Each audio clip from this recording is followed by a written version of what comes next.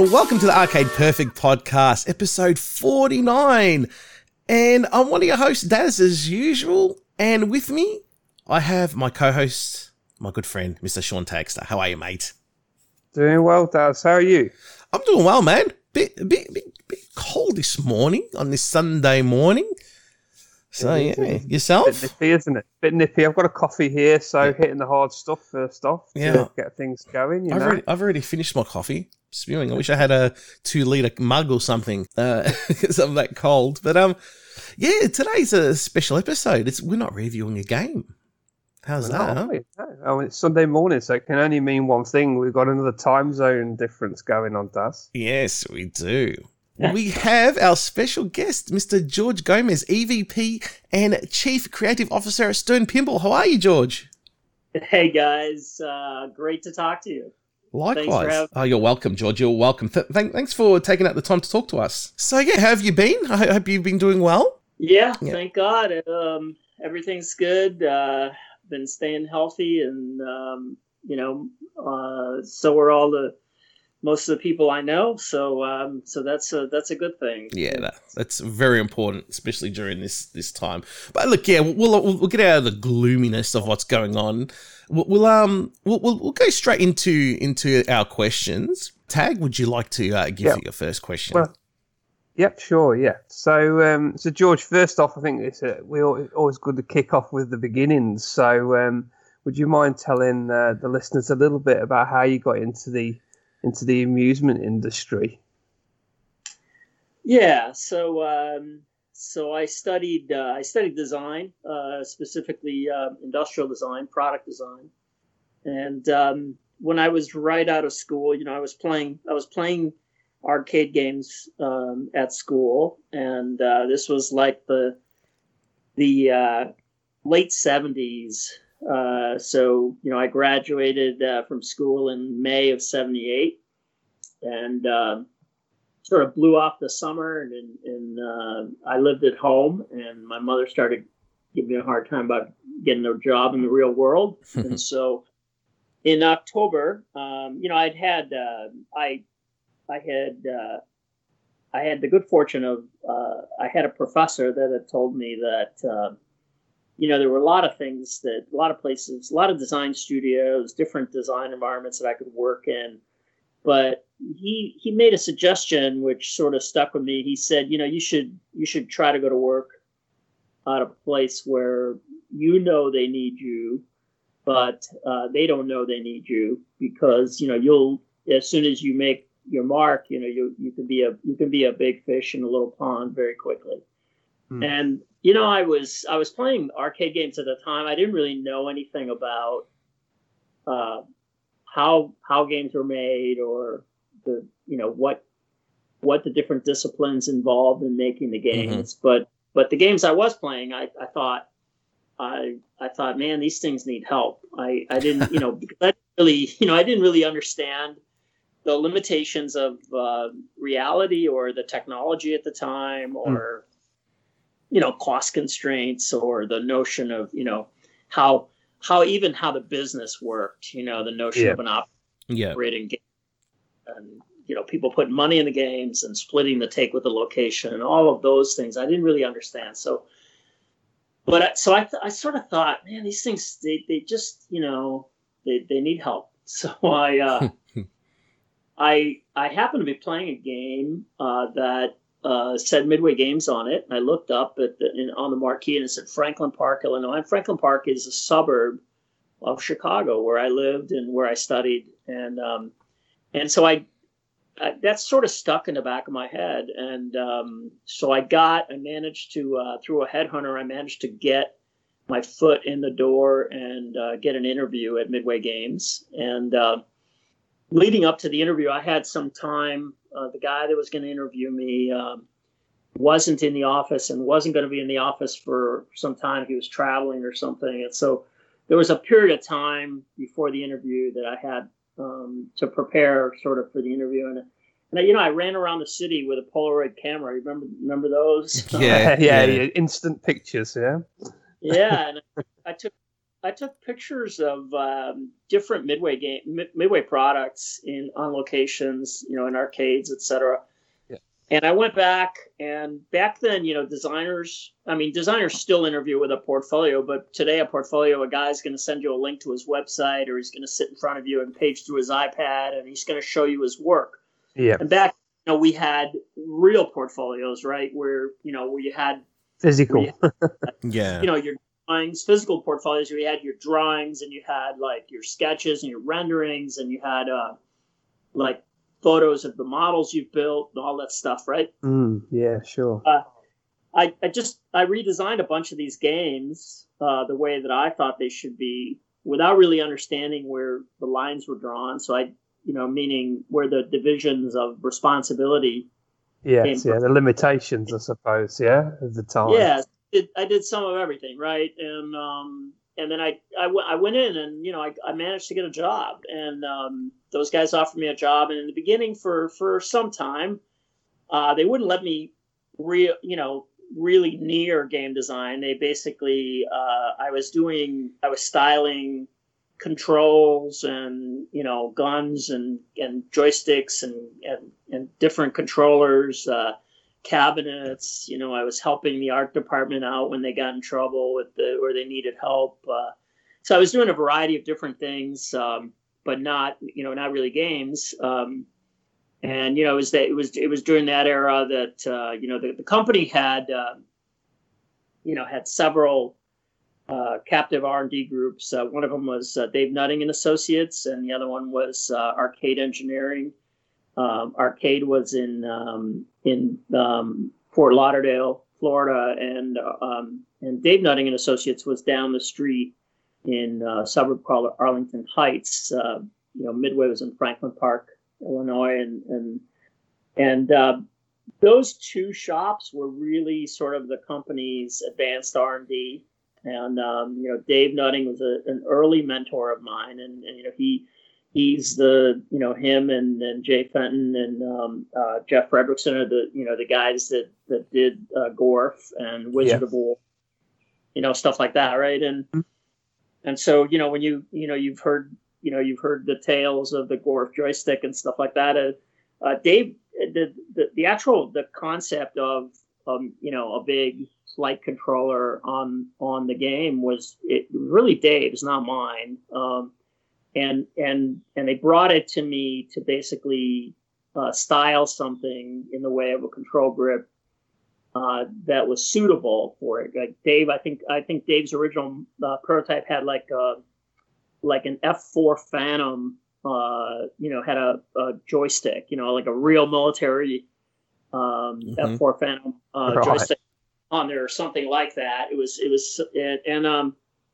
and so the idea behind the control grip was that it would be used on a variety of different themed games. So it had to be somewhat generic but somewhat futuristic looking. It couldn't be too military. It couldn't be too much, too space age. It had to be something that would work with middle ground kind of thing. That work for things. So I sculpted that thing and drew it up and did a bunch of the engineering on it. You've seen on the early ones, I not the Tron version, but the early, like the Gorf version, I hid my initials in the in the illuminated area of the stick there. Yeah. Did you spot my little icon? Did you? Yeah, you could find it in there. That's it. I found the GOMEZ. So during the research, I was looking into it. I was like, oh, this is a really cool little Easter egg. Yeah. Well, back then, we didn't really at Midway, we didn't get to sign our names to stuff. I mean, that came out of Williams. I think the Williams guys were signing their names to stuff, and then at Midway, it didn't happen for many, many years. But in that era, they didn't really, for whatever reason, they didn't like us to do. So we were always sneaking it into different places. So, I mean, you can find our initials on if you ever power down one of those games and reset it, when you power it back up, the default high score table, if you wipe the high score table, if you wipe the whatever scores around there, the default high score table is typically the initials of all the guys that worked on it. Mm-hmm. Yeah. Did I bounced around doing that stuff, and then there was a group of guys, software engineer, very talented software engineer, Bill Adams, and a young, actually he was about my age at the time. We were in our early 20s. I think Bill was a little bit older than us. Maybe, he was maybe mid 20s. We were early 20s. But his name was Atish Ghosh. He was a hardware electrical engineer. He was the designer of the Midway Card Rack 2, the MCR2, which is the hardware set that powers things like Tron and Satan's Hollow, and went on a derivative of MCR2, went on to be the Spy Hunter hardware and stuff like that. So the three of us were very, we were very frustrated. We really wanted to be we wanted roles that were more than support roles. Yes. And all of us were very much in support roles.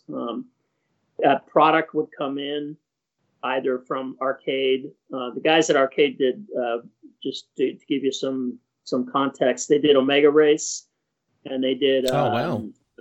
They did Solar Fox. I don't know if you ever saw that game. Yeah, they did. Yeah. I'm trying to think of all the other arcade engineering games, but really bright guy, a guy named Ronnie Halliburton, also ended up being a mentor to me many years later.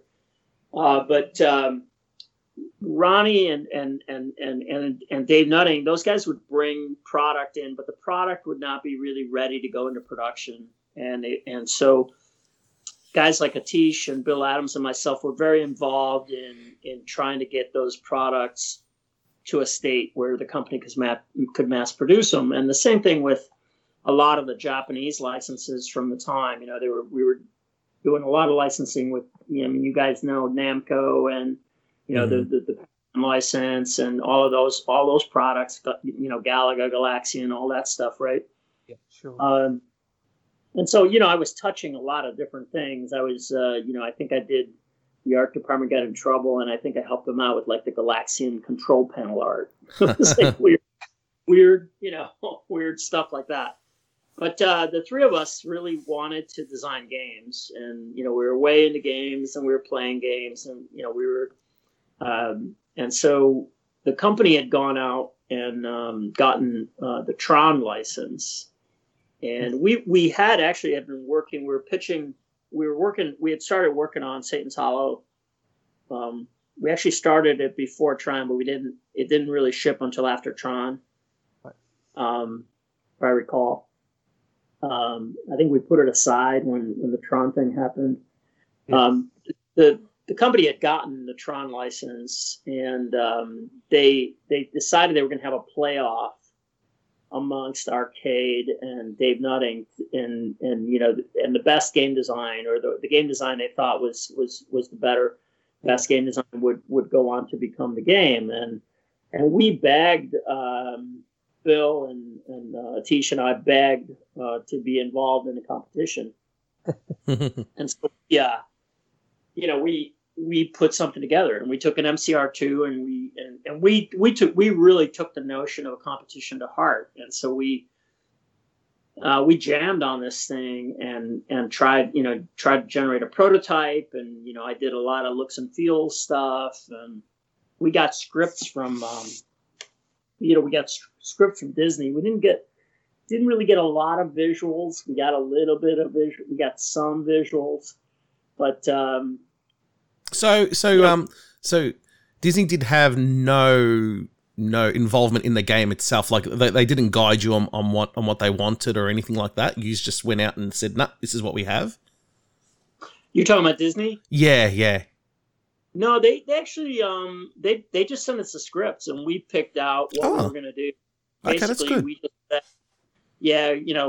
some of it it's kind of interesting because once we got into it, so long story short, we went to the playoffs, and Dave Nutting and the guys at Arcade, they just had a conversation, and I think that the management guys saw a lot of passion in what we had put together, and so we got a shot at it, and so which was. And it was a big shot, it was like, it was like our claim to fame, that made us. It's a big deal.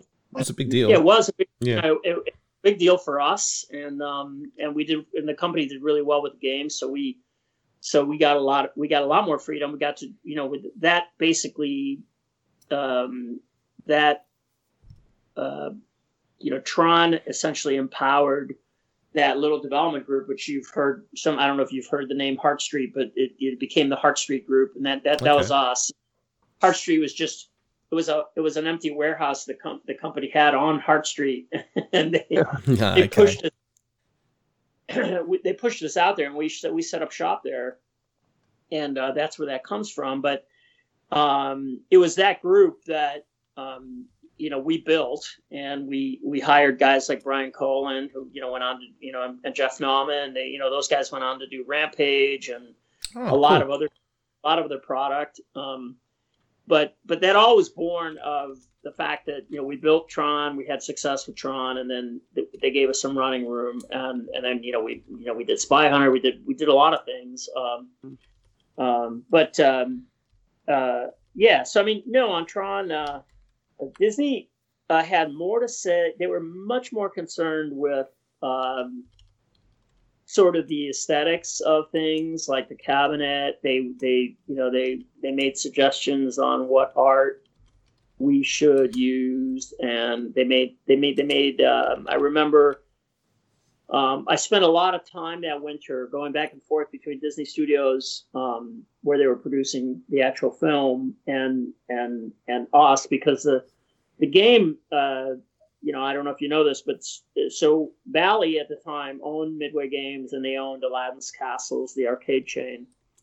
Right. And they decided that the deal was that we were going to launch the game after they were going to run a game competition. They were going to put Trons in all the Aladdin's Castles all over the country. And the winner of the local tournaments, the local Tron tournaments, were going to go to a big playoff in New York City, Madison Square Garden. There were going to be 36 Tron games. And then all these kids from, these 36 kids were going to be flown up for the tournament. Everyone. Then we were going to go to lunch at a fancy restaurant. We were going to meet the stars, and we were going to go to the movie premiere in New York. And that's what happened. That did. But the hassle was that, we had to have the game done. So we were working on the game at the same time they were working on the movie. So the two things were like sort of working concurrently. So I would fly out to Disney Studios. I would, when I was there, I would work with a guy named Richard Taylor, who was the effects director for the film. And so, and I would say, hey, we're thinking about this, we're thinking about that, and so you've heard the story about the grid bugs, right? The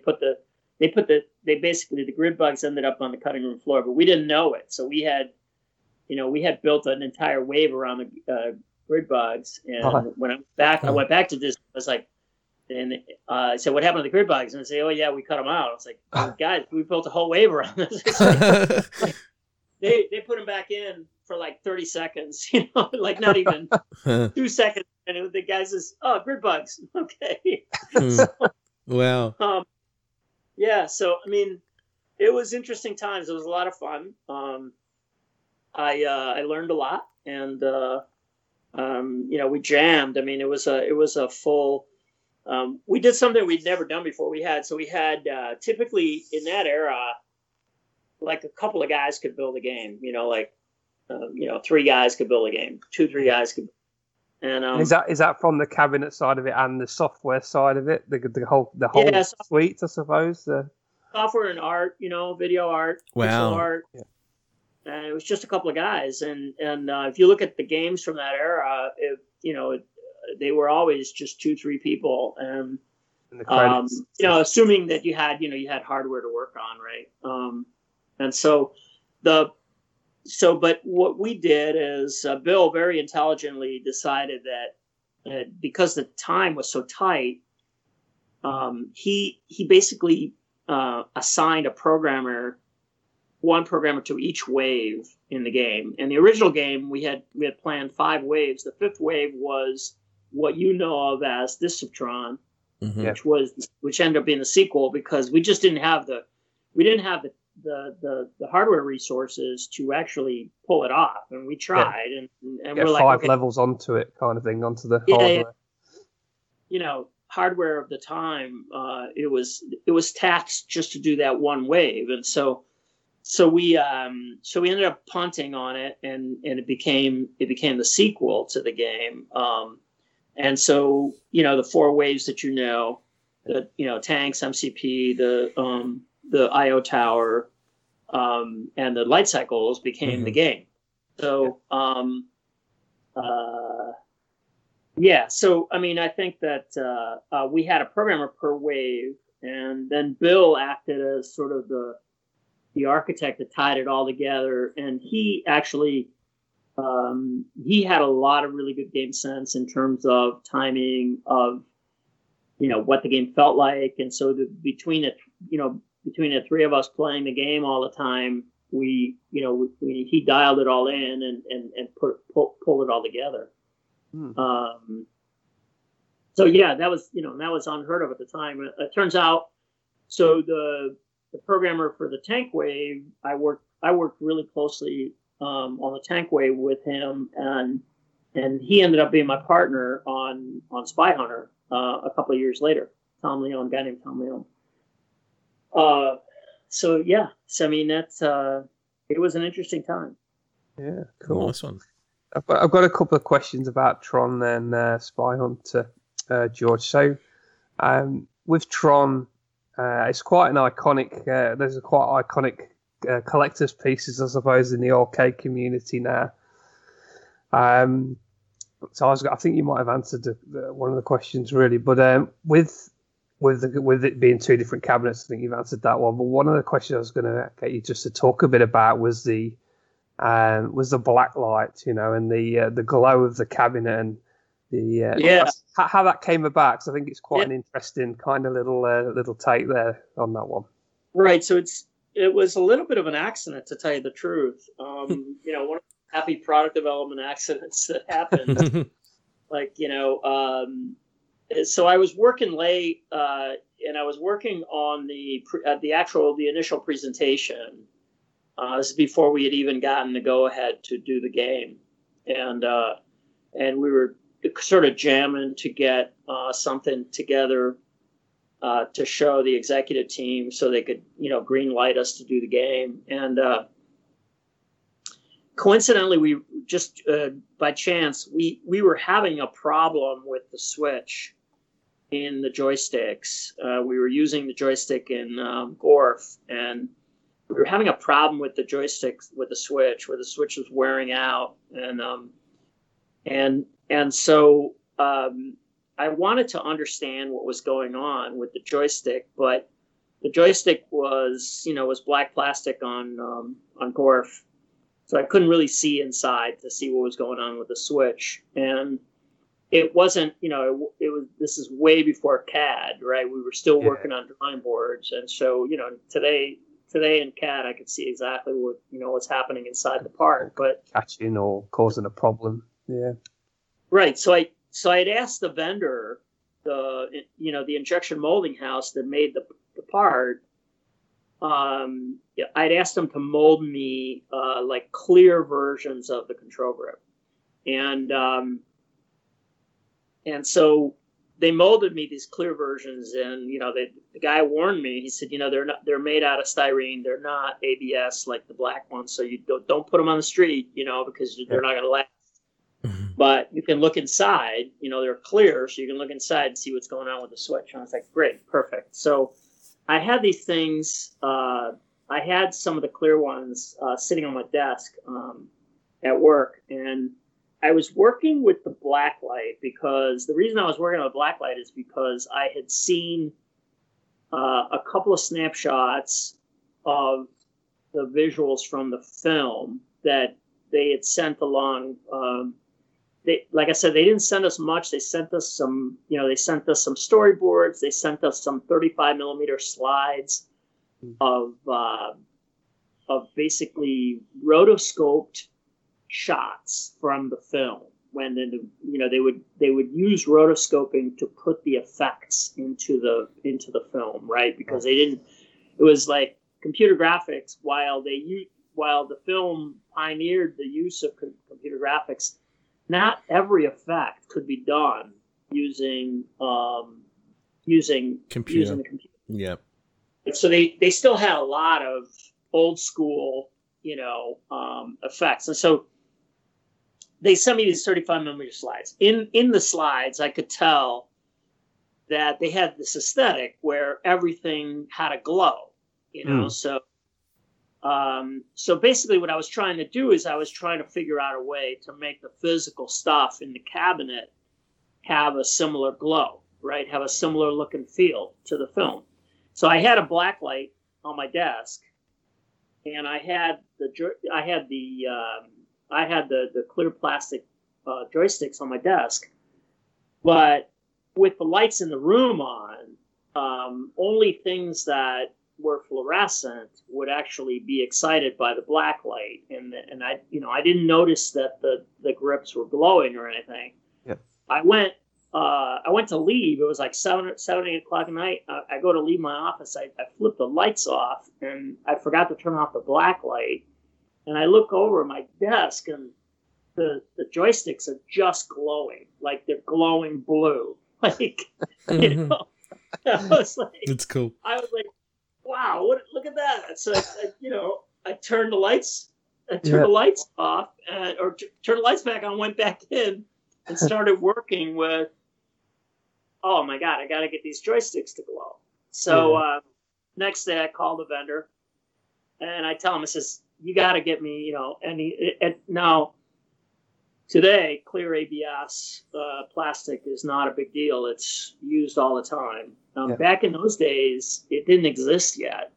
So the plastic that was typically the tough plastic that from the era that was used was polycarbonate. Polycarbonate is still used today, but back then, when you wanted something that was transparent or translucent, you specified polycarbonate. And so I tell this guy, I said, okay, shoot them out of polycarbonate for me. So the guy, he says to me, well, he says, okay, we'll see if we can do that. And so they did that. They came back and they didn't glow. And I was like, oh man, this is, so I bring the guy in. I said, look, this one glows, this one doesn't glow. What's up? And he says, oh, yeah, it's because the polycarbonate's got all these UV light inhibitors, which most plastics nowadays have, right? Because it's what makes plastics last, and because they're everything. The sunlight has tons of ultraviolet light in it, right? And so what happens is that stuff degrades plastics, and eventually, they yellows and brittles, doesn't it?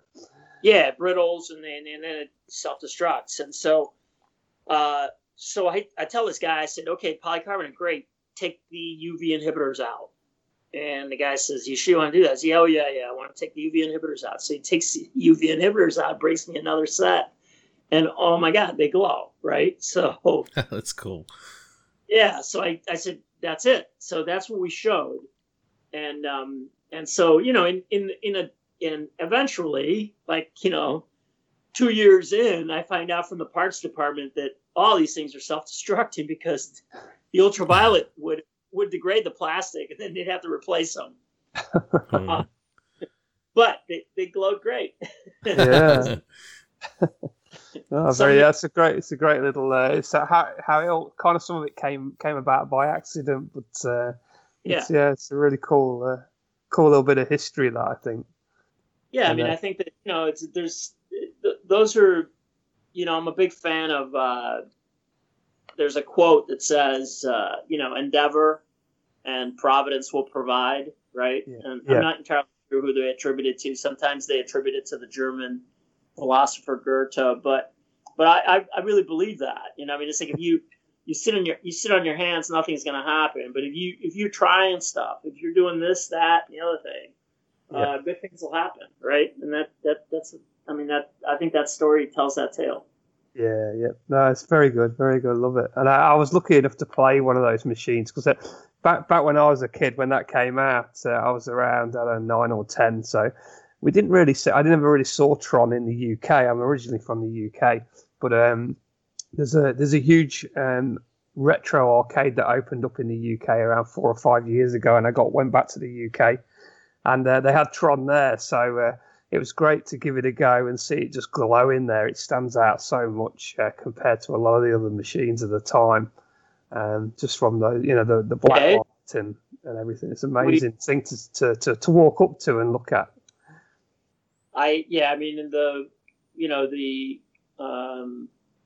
I'm very proud of that, of the way that thing came out. I think at the time it was definitely a showstopper when people saw it, and it was all these very, very bright colors against the satin black. That cockpit area is actually from Gorf. That molded cockpit is from the Gorf cabinet. Right. And while I put the image of the MCP, behind it, right? Yeah. But those cabinets. I've seen a couple of pristine, like totally restored ones, and they seem to have. They resonate with guys that were little at the time, and that's what they were playing, because so many people have come up to me after they're grown ups now, but they own them and they have to have them and they remember them fondly, and it's cool. Yeah, it's very cool, very cool. All right, just moving on to 1983 then, George, with Spy Hunter. Yeah, that's one game that I was lucky to play on. I was about 10 years old, I think, and they had the sit down version of Spy Hunter in there. Me too. Holiday arcade that we used to go to each year. So it was there for a few years, and it was probably 10 years old. It was probably one of the first times I got behind some pedals, a wheel, and a shifter. So it was a really cool experience as a young kid to get behind some controls like that and play a game that had great graphics at the time. Can you tell us a little bit maybe about Spy Hunter? I've got a feeling what the influences are from it, but maybe I'll let you talk a little bit about just the Spy Hunter project. Right. So after the success of Tron, the company, as a perk, they sent me to the big Tokyo Coin Operated Game Show, which at the time was called the JAMA show. Right. JAMA was an acronym for the Japanese Amusement Game Association or something like that. And so I was in Tokyo, and it was the era of the Walkman. The Walkman had just come out, and I was a young guy. I must have been 26 something in that time frame, 25, 26. And here I am in Tokyo. I'm my circuit breakers are popped. It's like it's sensory overload, right? Like another world, isn't it? Yeah. If you've been to Japan, it's right. It's just sensory overload, especially coming from the States. It was the entertainment district there with all the arcades and all the neon and all that stuff going on. So I buy a Walkman, and along with the Walkman, I buy a bunch of cassettes, and I bought a cassette of James Bond's greatest hits, right? I was a big James Bond fan. Always wanted to do a James Bond game. Bill Adams and I were always talking about it. And Atish, we would go out to lunch. We'd talk about a James Bond game, etc. And at the time, I'm on the plane flying back, listening to this cassette, and the thing about that music is that you always remember the films and the scenes from the films relative to the music. Mm. So, there's always a scene where the odds are against him, and it's 5-1 odds, and he's got to do his thing, and the music goes from a certain state, and as the action happens, the music transitions to reflect what's going on, and there's that sort of there's that epic feeling, like he's in this life or death battle, and he's gonna overcome, but there's just that incredibly impactful and emotional soundtrack related to the events in the film, right? And and I'm thinking, how do we do this in a game, right? How do we do some sort of a music thing that has to do with what you're doing in the game? And so that thought starts, it just sort of starts percolating in my head based on the cassette, based on the James Bond music, etc. And we get back, and I'm talking to those guys, and we're out to lunch one day, and there was another movie from that era, a movie called Blue Thunder. I don't know if you ever saw it. It was a helicopter. The chopper film. Police helicopter. It was a police helicopter with a lot of weapons, right? With a lot of advanced weaponry. Yeah. And we went back and forth about, do we do we wanted to do some sort of a flying or driving game. Do we do a driving game with is it a James Bond car, or is it this helicopter like Blue Thunder with weapons and stuff? And I started talking about the notion of the music, and so the idea was that when you had weapons, you had bad guys were going to show up, and you were going to get music, and when you didn't, the music was going to transition back to a more calm state kind of thing. Calm state, exactly.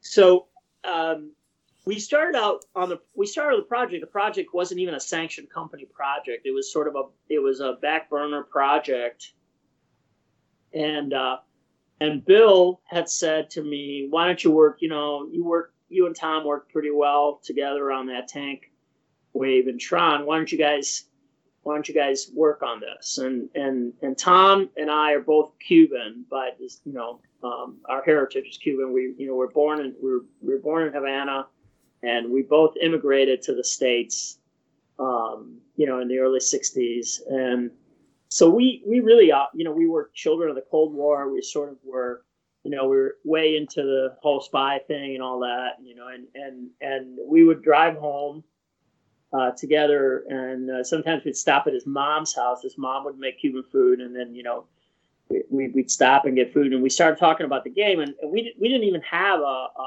it wasn't a company project. We were just started messing around with the game. Yeah. And I had a 18-inch wide roll of drawing paper, and I drew out this road. I just kept rolling the paper out, and for a long time he had this roll in his cubicle, right? And the road went like all the way around his cubicle on the wall. And then he would write. We would write on the paper. We would write all the different things that that happened or were gonna happen, etc. Yeah. And so I had the road. I had drawn a couple of different things, events happening with the car and stuff.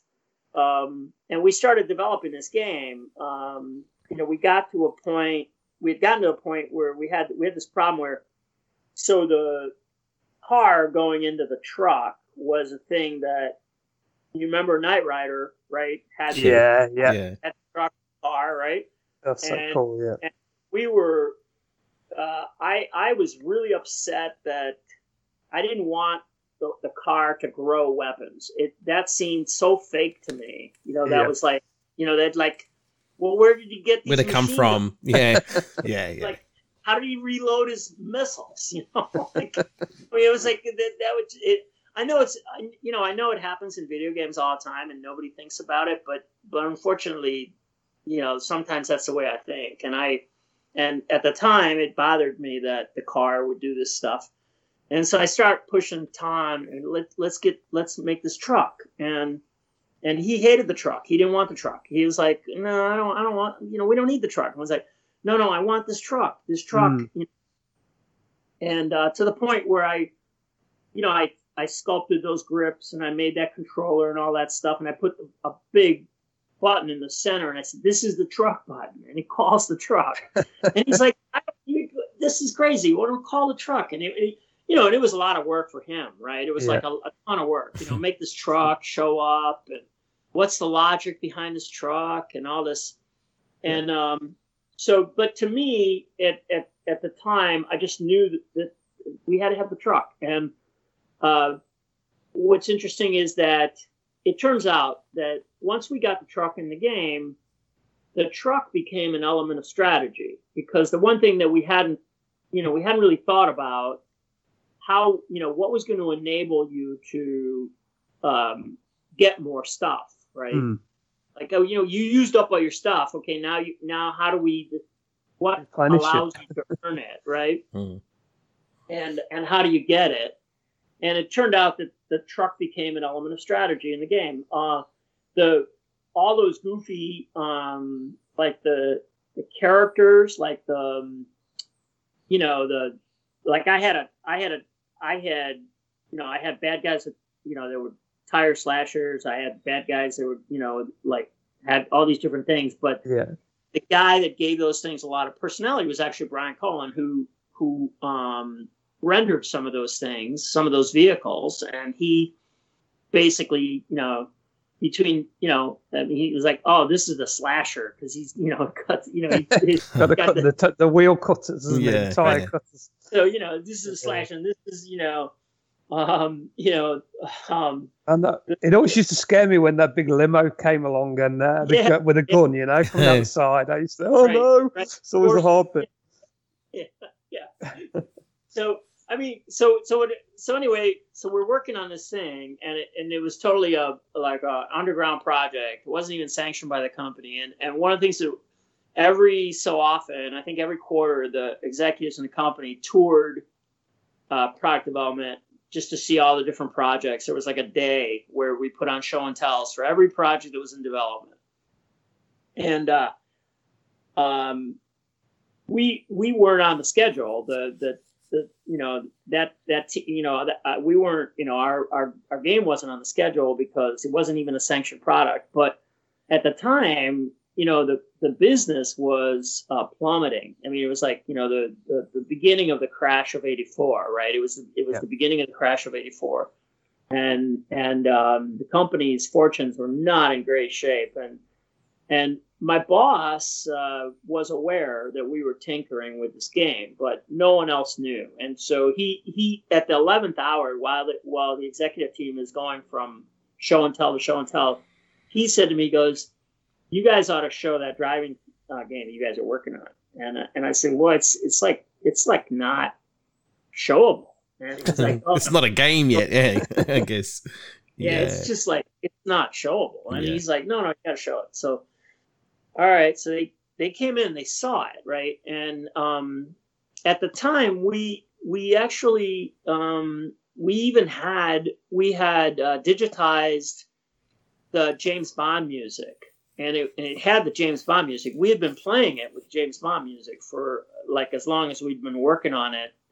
We had been playing it with the James Bond music, and they loved it. They were like, "Oh, well, when can we put this on test?" And I was like, "Oh no, you don't understand. This is like light years from test. We can't test this." And they were like, "No, we got to test this." So So my boss afterwards, he sat down with us and he goes, okay, so what's it going to take to get it on test? And we're like, well, maybe we could test, it, in some limited fashion. We could test it. We could do this, that, and the other thing. At the same time, we got a licensing guy to start looking into the James Bond theme because we were using it. And we didn't have a name. We didn't have anything. And so, we start trying to get the game ready to go to test. Now there's a mad scramble to test the game or to get the game ready to go to test. And the licensing guy, Tom Neiman, comes back and he says, hey, I can't get James Bond. And I was like, why? And he says, oh, no, it's like, I forget whether they didn't want to do a deal or it was too expensive, whatever it was, we can't get James Bond. And we're like, and I'm like, what? I mean, this whole game is this. Yeah. And he says, what about Peter Gunn? And I was like, Peter Gunn? And he's like, yeah, Peter Gunn. I was like, oh, man, I don't know. Peter Gunn is, yeah, Peter Gunn. So we go get Peter Gunn and we replace the James Bond music with Peter Gunn. And which, by the way, people come up to me all the time, young people that don't know Peter Gunn, and they say to me, dude, the Spy Hunter, that's the Spy Hunter song.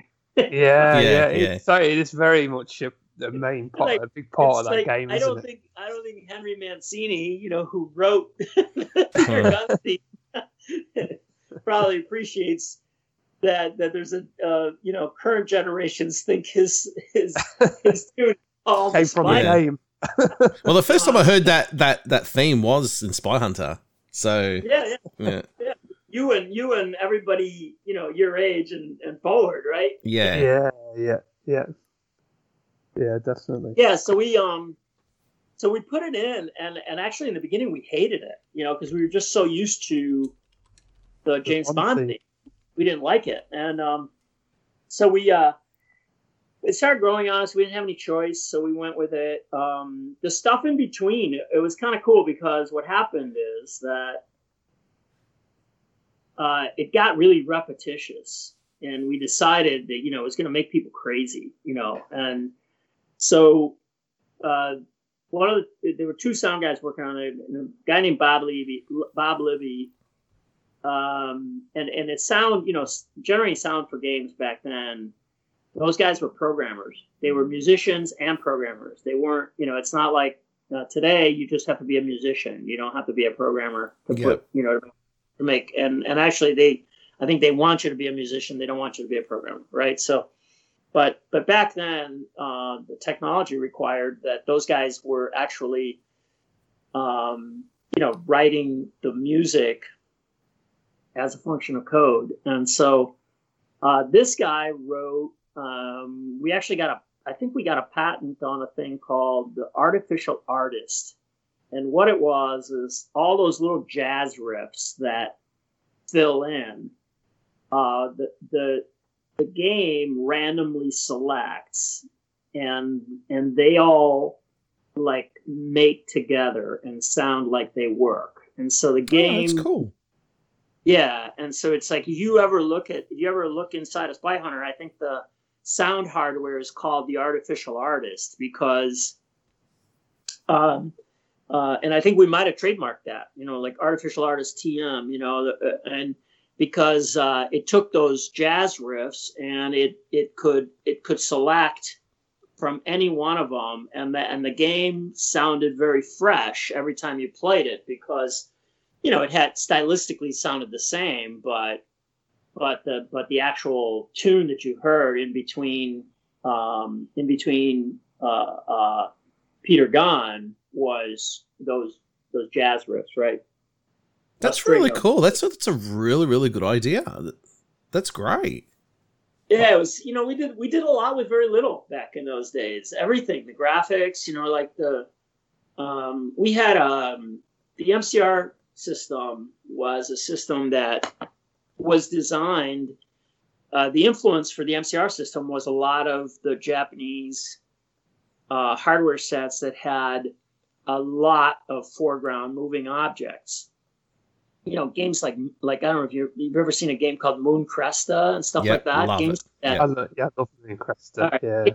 Yeah. Games from that era were the inspiration for the design of that hardware, and the MCR, the original MCR that we did, Satan's Hollow and Tron on, and that was that hardware set became the basis of the next 10 years of Midway hardware, and it had a foreground plane and a background plane, and the foreground plane was intended to be just crap loads of moving objects, and it used sprites that were 32 pixels by 32 pixels. You could tie them together so you could make 64 by 32 size rectangle or image, and then the background stuff was intended to not, there was like a buffer, and it would page very slowly. It would fill in the background. The background was intended to be just that background, like background graphics. It didn't have a lot of dynamic motion, and so there was half the resolution, was 16 by 16 pixel picture blocks, and so when we went to do Spy Hunter, we didn't have a hardware set. We didn't have anything that scrolled, and so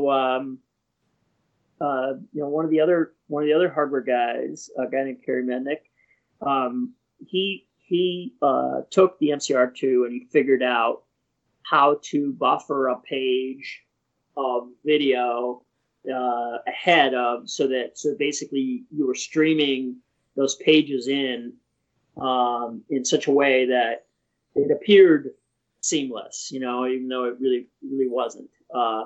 And so, we did a lot with very little. Those hardware sets, that Z80, the Zilog Z80 processor that was on those hardware sets, we got a lot of mileage out of that thing. Very good. Nice. I always loved the. It was always tense when you called the truck. Try to get things lined up so you could get inside the truck that way. They've become a really good part of the game, actually, because it was a lot of fun trying to get in there. Yep. All right, cool. Daz, would you like to fire another question? Okay, this is a weird one, I think. Now, how were you or Bally Midway approached to use Satan's Hollow in the Teen Flick joysticks in 1983? How was what? Say again? How were you approached with using Satan's Hollow in the Teen Flick joysticks in 1983? Did you know that was in there? Oh yeah, I vaguely remember that. Yeah. Vaguely that. It's a main point in the end of the film. They do a little competition between two people playing Satan's Hollow with giant joysticks. It's ridiculous. Right. We had I think the PR guys would they would try to do product placement with the games a lot, and I think that's how that ended up there. Yeah. Satan's Hollow was really Bill's game. He really wanted to build that game, and the conversations about how to become Satan's Hollow. Well, the conversations.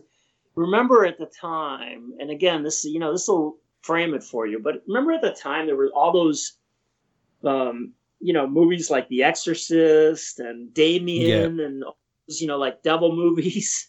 And that was like the thing, it was like, and he wanted an opponent, and he wanted the most evil opponent, and so, he's like, like Satan, and we're like, oh, all right, and then so and I was big on, like, I would make 2 columns. I would write words on 2 columns, and then we'd mix match. And that's how we came up with Spy Hunter, by the way.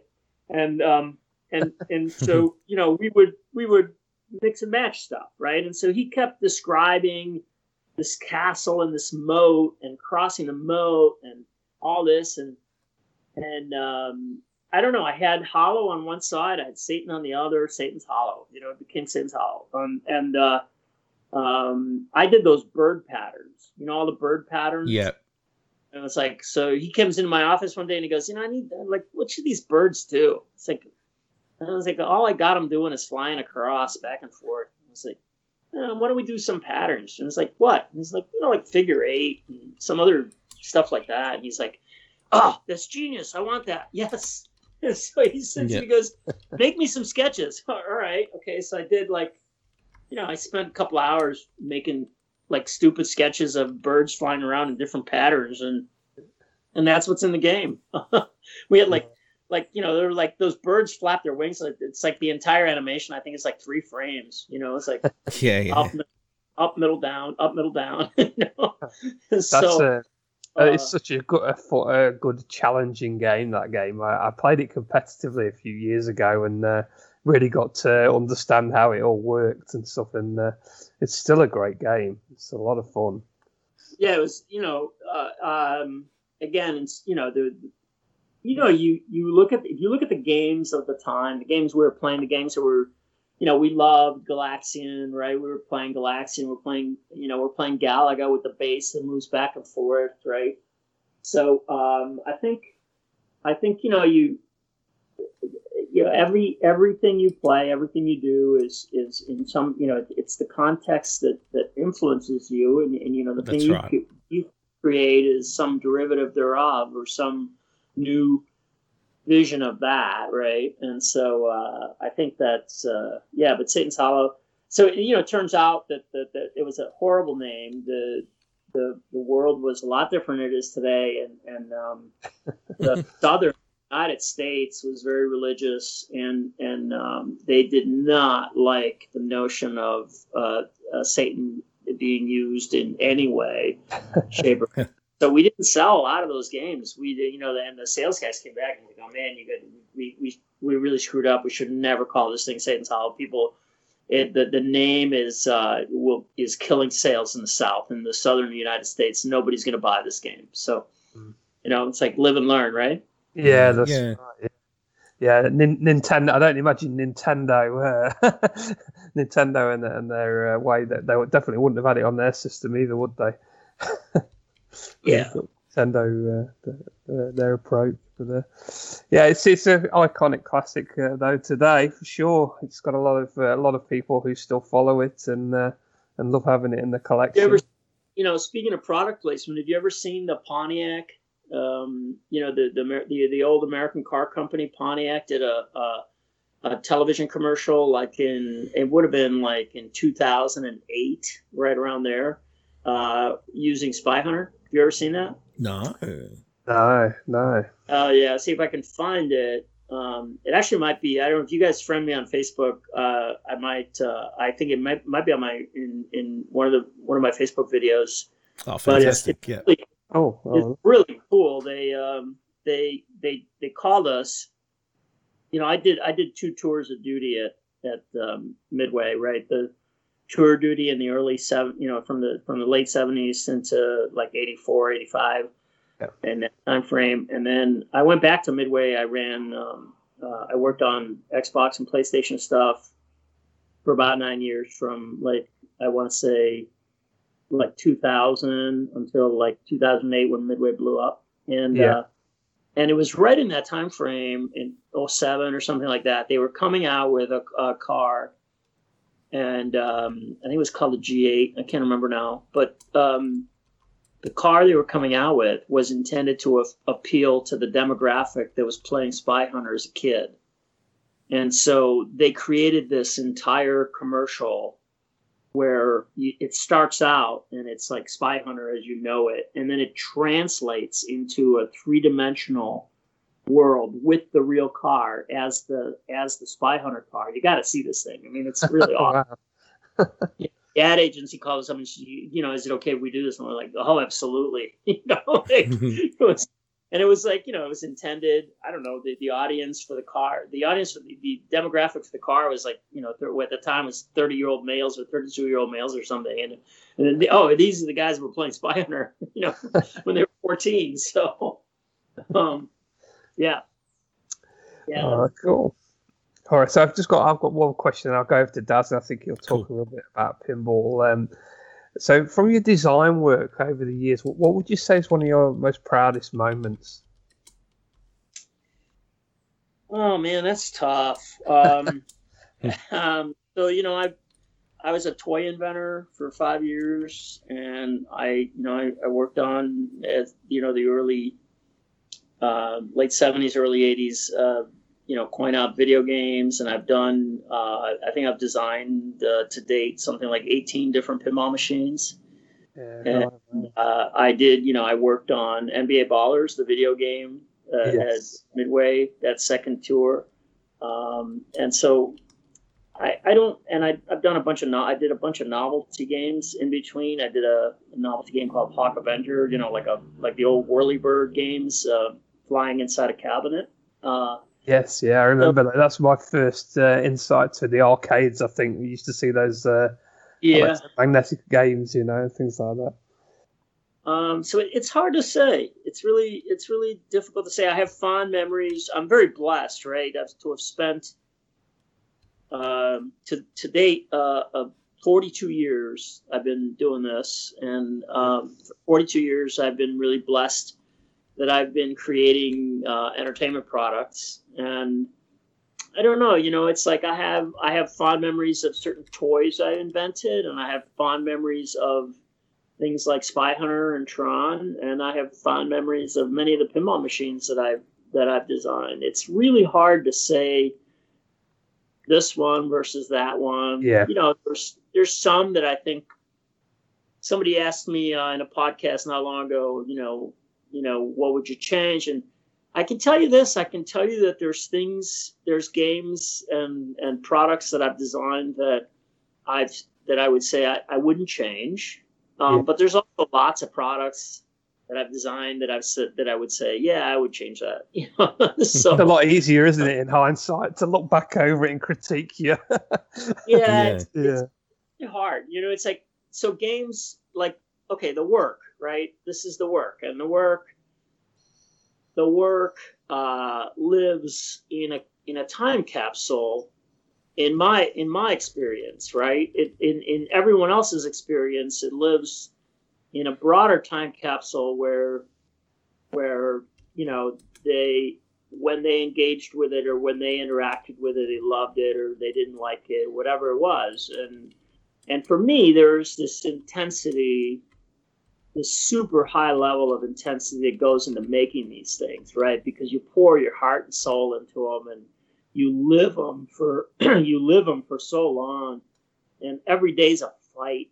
It's a fight to get it to work. It's a fight to make it. It's a fight to convince management that it needs to be made.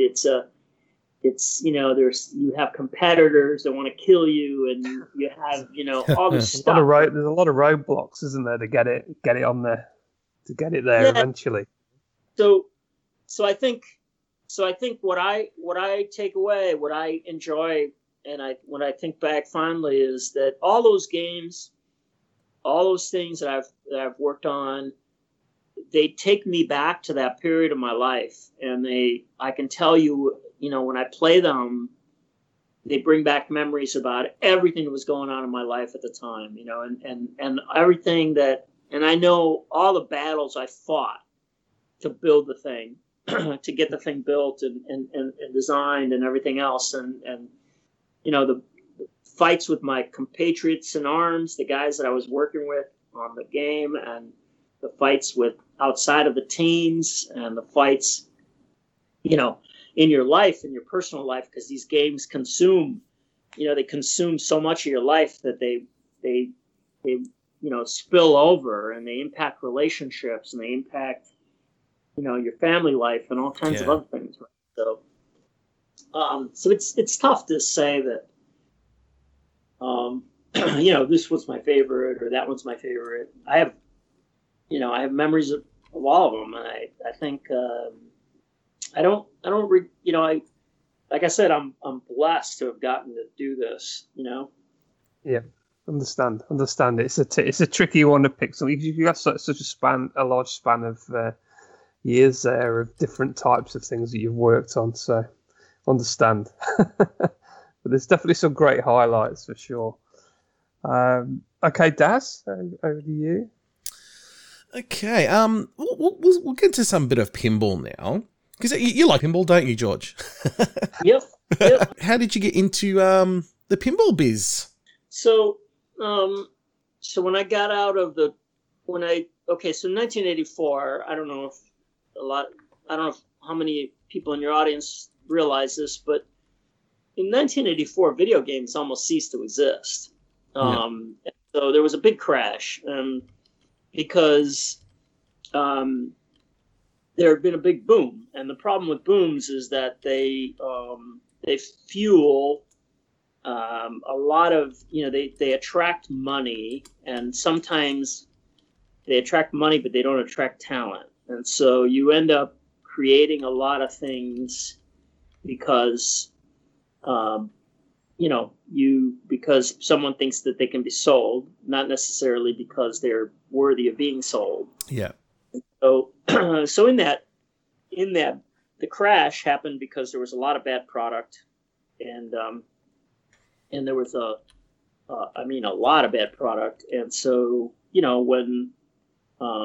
when people would buy the stuff and it didn't have any longevity, and, mom would say, no, I'm not spending $30 for something you're going to play for 5 minutes, so we're taking it back.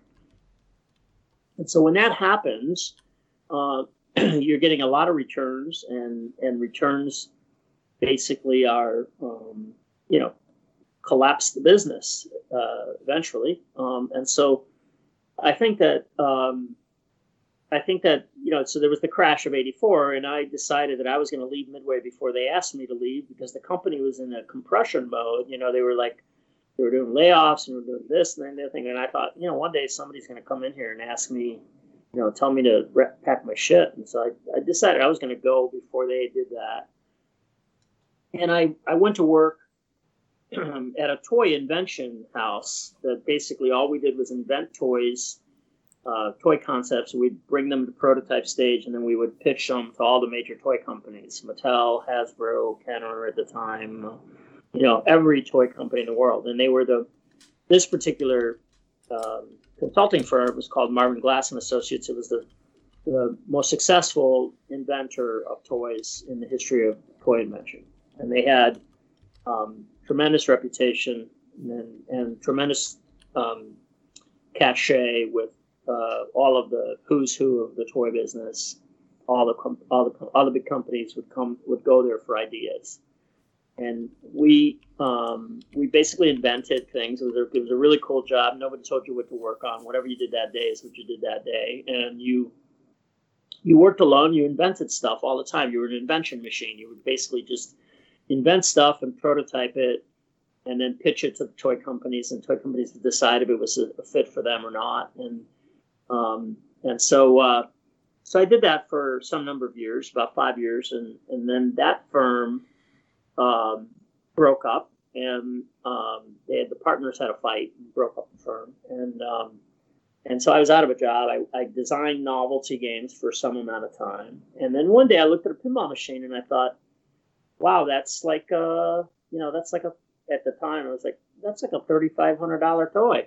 That's that looks pretty cool. Yeah. Well, as opposed to being in the toy business, I had to do a lot with very little. Mabuchi motor, a couple of LEDs, 8 ounces of plastic, some stickers. Got to do something cool. And here I look at this pinball machine and I thought, man, this thing is it's like a world under glass. It's a big giant toy, and so it seemed interesting to me. And I started. Williams and had acquired the Bally brand by then, and the Midway brand, and so I started pitching. I knew the guys at Williams from my time at Midway, and I started pitching them ideas for gadgets for pinball machines, and they weren't real interested in my gadgets because they had designers inside, and the designers wanted to do their own stuff, and so they would always look at my stuff and never bought anything, and then but they wanted to get into the novelty game business. They didn't, and they had noticed a couple of my novelty game concepts, and so they invited me in to be a designer of novelty games. And then what happened is that Capcom had come to town, and Capcom had wanted to build a pinball company. Mm-hmm. They had stolen they had stolen a bunch of Williams employees, including a designer and some of a design team, so to speak. And so they were short a pinball designer, and they came to see me one day and said, the novelty thing, it's like, yeah, we want to be in it, but we don't think it's as important to our business as the pinball machines. And we're short a pinball machine designer. Do you think you can design pinball machines? And I said, sure. So I gave it a shot, and it was a crap load of work. The first one damn near killed me, and here we are. I've made a career out of, or I've made a section of my career out of designing pinball machines, and today I'm, as you said in the beginning, I'm the chief creative officer of Stern Pinball. We're the largest pinball brand in the world. We have about 90% of the world market in pinball, and we export pinball all over the world, and so I have a design studio, basically about 4 different development teams, and they all develop the amazing pinball machines that we sell. Every once in a while, I still get to design one, but for the most part, my job is to drive and manage the product development efforts of the company. Nice. I love Mustang, by the way. Absolutely love Mustang. It's so I'm really into the really fantasy type, like Theater of Magic. You know what I mean? That kind of fantasy thing. But Mustang, there's something about it that just. I used to play it an hour at a time. I absolutely love that game. It's great. So it's not my design. One of the guys in the studio did it. Oh, I thought you did Mustang. No, I didn't. Oh. I'm very involved in. I was very involved in a lot of the promotional stuff, which is probably why you think I. But okay. Yeah. No, I did Corvette. That's the other reason people think I did Mustang, because I got Corvette. Confused. Yeah, but I do have to give you credit for the Pinball 2000 Revenge of Mars. I think that's great. So absolutely fantastic. That was, well, you can clearly understand where that came from, right? It was like my time in video games and my time in pinball, and it was an attempt to blend the two technologies in a way that made sense to the medium, right? Mm-hmm. And so, I mean, if whoever hasn't seen one of those needs to go find one and understand. Yeah. Well, a good friend of mine just purchased one actually, with a LED update kit too. So it hasn't got a CRT anymore, but it looks great with the LCD. Yeah. Yep. Yeah. Fantastic game. Revenge from Mars is really, that's the one that I did, and that was a really fun game. I like that game a lot. Yeah, it's one to be proud of, because that's another one of those rare times. Because I'm not that big on pinball. I do like pinball, but Revenge from Mars is actually one of the ones that just catches my eye. Like I liked Star Wars, like obviously Pinball 2000, but I think Revenge of Mars is just a lot better. It's just a better game. Those guys, so that particular the Star Wars version of Pinball 2000, I thought was pretty weak, to tell you the truth. Those guys got really enamored with the notion of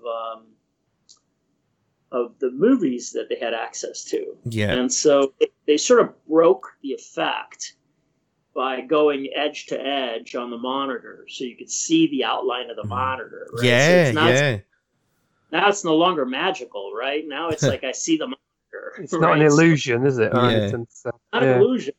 It's so they broke the illusion, which I thought was pretty it was terribly upsetting to me at the time. I was like I couldn't even talk to them. I was so upset. But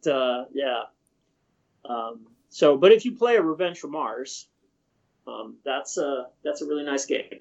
It's a very, very good game. Very good game. A lot of fun. Okay. Just this is a quick one here. Is there a pinball machine that you've seen over the decades and think, damn, I wish I thought of that. That's an awesome game. Boy, in pinball, it's hard to impress me with pinball. Oh. I think. I mean, there's pinball machines that I've really liked, over time. And okay, pinball machines. Or ones that you've thought, no, this is a really cool game. It's a lot of fun. Well, without a doubt, some of the ones, the predecessor to Revenge from Mars, Attack from Mars by Brian Eddy, who's a designer that currently works for me. Yeah. Was a spectacular game. Brian Eddy and Lyman Sheets, both friends of mine, and both the guys that I've collaborated with over the years, and amazing game. Another game that those two guys worked on, Medieval Madness, incredible fun. Yeah, oh yeah. Fun, right? One of the icons of pinball. Some of the other games I like. I mean, a game that influenced me early was Terminator 2. It's a Steve Ritchie game. I like that game a lot. I like from Pat Lawler. I like Funhouse. And, wow, that's a great game. A lot of fun. Yeah, great game. I like also from Pat Lawler. I like Whirlwind. Great game. So I mean, those are games that I think were really well done. A great, well crafted, and they endure. They're fun today when you play them in light of everything you play, right? And so my own games. The last game I personally designed, Deadpool, I really like a lot. I still play that. Beautiful design, beautiful design. Love that game. Love that game. Of my, from my portfolio, I'm a fan of Monster Bash. That I collaborated with my friend Lyman Sheets. He was the programmer, and I was the designer. And so Monster Bash I like a lot, and I like Lord of the Rings. I like my own games. I mean, there's some games that I like of my own that maybe the rest of the world doesn't like so much. But I like a game called NBA Fast Break a lot. I like a game called Johnny Mnemonic a lot. So I really liked it. So you did Dark Knight as well. Yep. I did Dark Knight, and I also did Batman 66. I like both of those games. Yeah, I really like Dark Knight. We actually had it in one of my one of the places I worked in a few years ago, and that was in the tea room, in the break room. I'm like, okay, I've never seen this before, and I used to spend my lunches just playing that. It was great, loved it. I wish I could take it home. I've got one of the best designers, if not the best designer working in pinball today, is a guy named Keith Elwin, and who's on my staff, and he's also happens to be one of the best pinball players in the world. But he, his Jurassic Park game I really like a lot, and his Iron Maiden game is also very good. Oh wow, Iron Maiden! Oh man, yeah, I'm a big metalhead, and that just blows my mind. Yeah, I mean, he's got a hot hand right now. I think he's probably the best designer working today, and I like his stuff a lot. So I think that yes, I mean it's I think about pinball is I've seen a lot of stuff over the years, and it's the ones that endure, that you don't get tired of, that you keep going back to. And the Munsters is another favorite of mine from you guys. Yeah, that looks nice. It's beautiful. It's absolutely beautiful. Yeah. I had a lot of fun with that one. Taxa? Okay, all right. So I think this is George's last question. Thanks very much for your time today. the last question is basically licenses is an important part of Stern's pinball catalogue. Things like movie tie-ins, pop culture reference, and machines, and iconic music bands. Tell the listeners a bit about maybe one of your favourite movies or bands. What do you like to do? When watch and listen to unwind a little bit. So I'd say licensing is it's a double-edged sword. It's really hard. Working with licenses is very difficult. Some licensors are easier to work with than others. But in general, you have someone that has 100% right of approval on the thing that you're creating. And that sometimes if it's a licensor you have a relationship with and they understand you and they understand your medium, they're much easier to work with. If it's a licensor you haven't worked with, perhaps sometimes it's a little more difficult because they don't understand the medium. And a modern day pinball machine is a very complex device. It has state-of-the-art video and audio. It has, in addition to all of the traditional physical electromechanical things that happen on a pinball playfield, it has art on so many surfaces, in so many different formats. The back glass is backlit, but the sides of the cabinet is not. There are, the playfield art is woven into the game design. It's the fabric of the game design is represented and displayed in the playfield art. So you have to take the license and you have to intricately apply it to the medium of pinball. And it's a very difficult thing. So when you're trying to explain to someone who's not familiar with a pinball machine, they don't understand that it's not just like decoratively laid onto the machine, that it becomes, the medium is representing the brand within the context of pinball. And so it's a very, very difficult thing to do, and it's a very difficult thing to work with when you have, if you have, folks on the other end that don't maybe understand that. So there's always an education period, a learning period for them to understand. It's much easier for us to immerse ourselves in the brand, right? Because in a lot of cases we're fans. Like I try very hard to match designers with themes that they like. And about, so. It's really important. It's really, really important. I mean, it's like if I'm not a fan of whatever it is, the music, the movie, the actor, the character, whatever it is, it's going to be difficult for me to represent it, and as opposed to a guy so into it that he'll give it 110%, won't he? Yeah. So, so I think that it's a challenge. It's one of the biggest challenges in our world today. And so I think that, but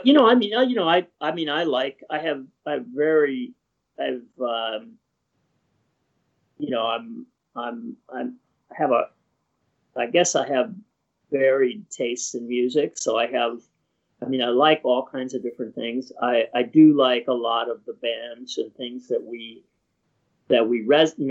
gone to because, they resonate with the time frame that I grew up in, so, yeah.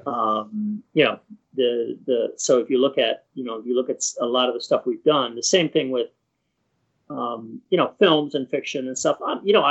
I grew up very into Marvel Comics and thriller fiction, spy fiction, all this science fiction. So I have I don't think my tastes are that particularly unique. I think that there's a lot of people into the things that I'm into. I'm into cars. So clearly. It wasn't a stretch for me to do Corvette, right? Mm-hmm. And it wasn't a stretch for me to sort of guide or direct the guys that were doing Mustang. It's like with Mustang. You mentioned Mustang, and what I think how I sold this is to both to Ford, right? At the time, Ford was the biggest car company on the planet, and you go in there and you're going to sell them on the notion of making these Plymouth machines, and you say, I said to the guy, I said, look, it's going to be a walking, talking advertisement of the brand, and when we were all said and done, he came back to me and he said, you know what? He said, that thing looks like we made it, and I said, that's the high compliment you could have paid me. The fact that we've represented the brand, and we've been so pure to your brand that it's consistent, and and it got a lot of collector traction from the Mustang guys, right? So yeah. Solid game. Yeah. So I think it's the licensing thing is. It's a double-edged sword. It's a great thing. You need it. You want it. Got to have it. But it can be challenging in terms of work. Understand. Yeah. All right, Daz, over to you then. Maybe just to wrap up. We'll wrap this up. George, thank you so much for spending some time with us. It's been so insightful, especially the early arcade tales and stories. They're absolutely fantastic. Is there anything you'd like to say before we finish the podcast up? I hope you guys have. I hope people enjoy the episode, and I hope you guys, have a good time with it, and stay well. And thanks for thinking of me, and thanks for including me. It was a lot of fun. Likewise. No, thank you so much. No, I'm sure our listeners will greatly enjoy this, and we have as well. So thanks, guys. Stay well. Thanks, George. Stay safe. Stay safe. All the success when you finally get back up and running. Awesome. Thank you. You too. Take care. Thank you. Bye. Bye.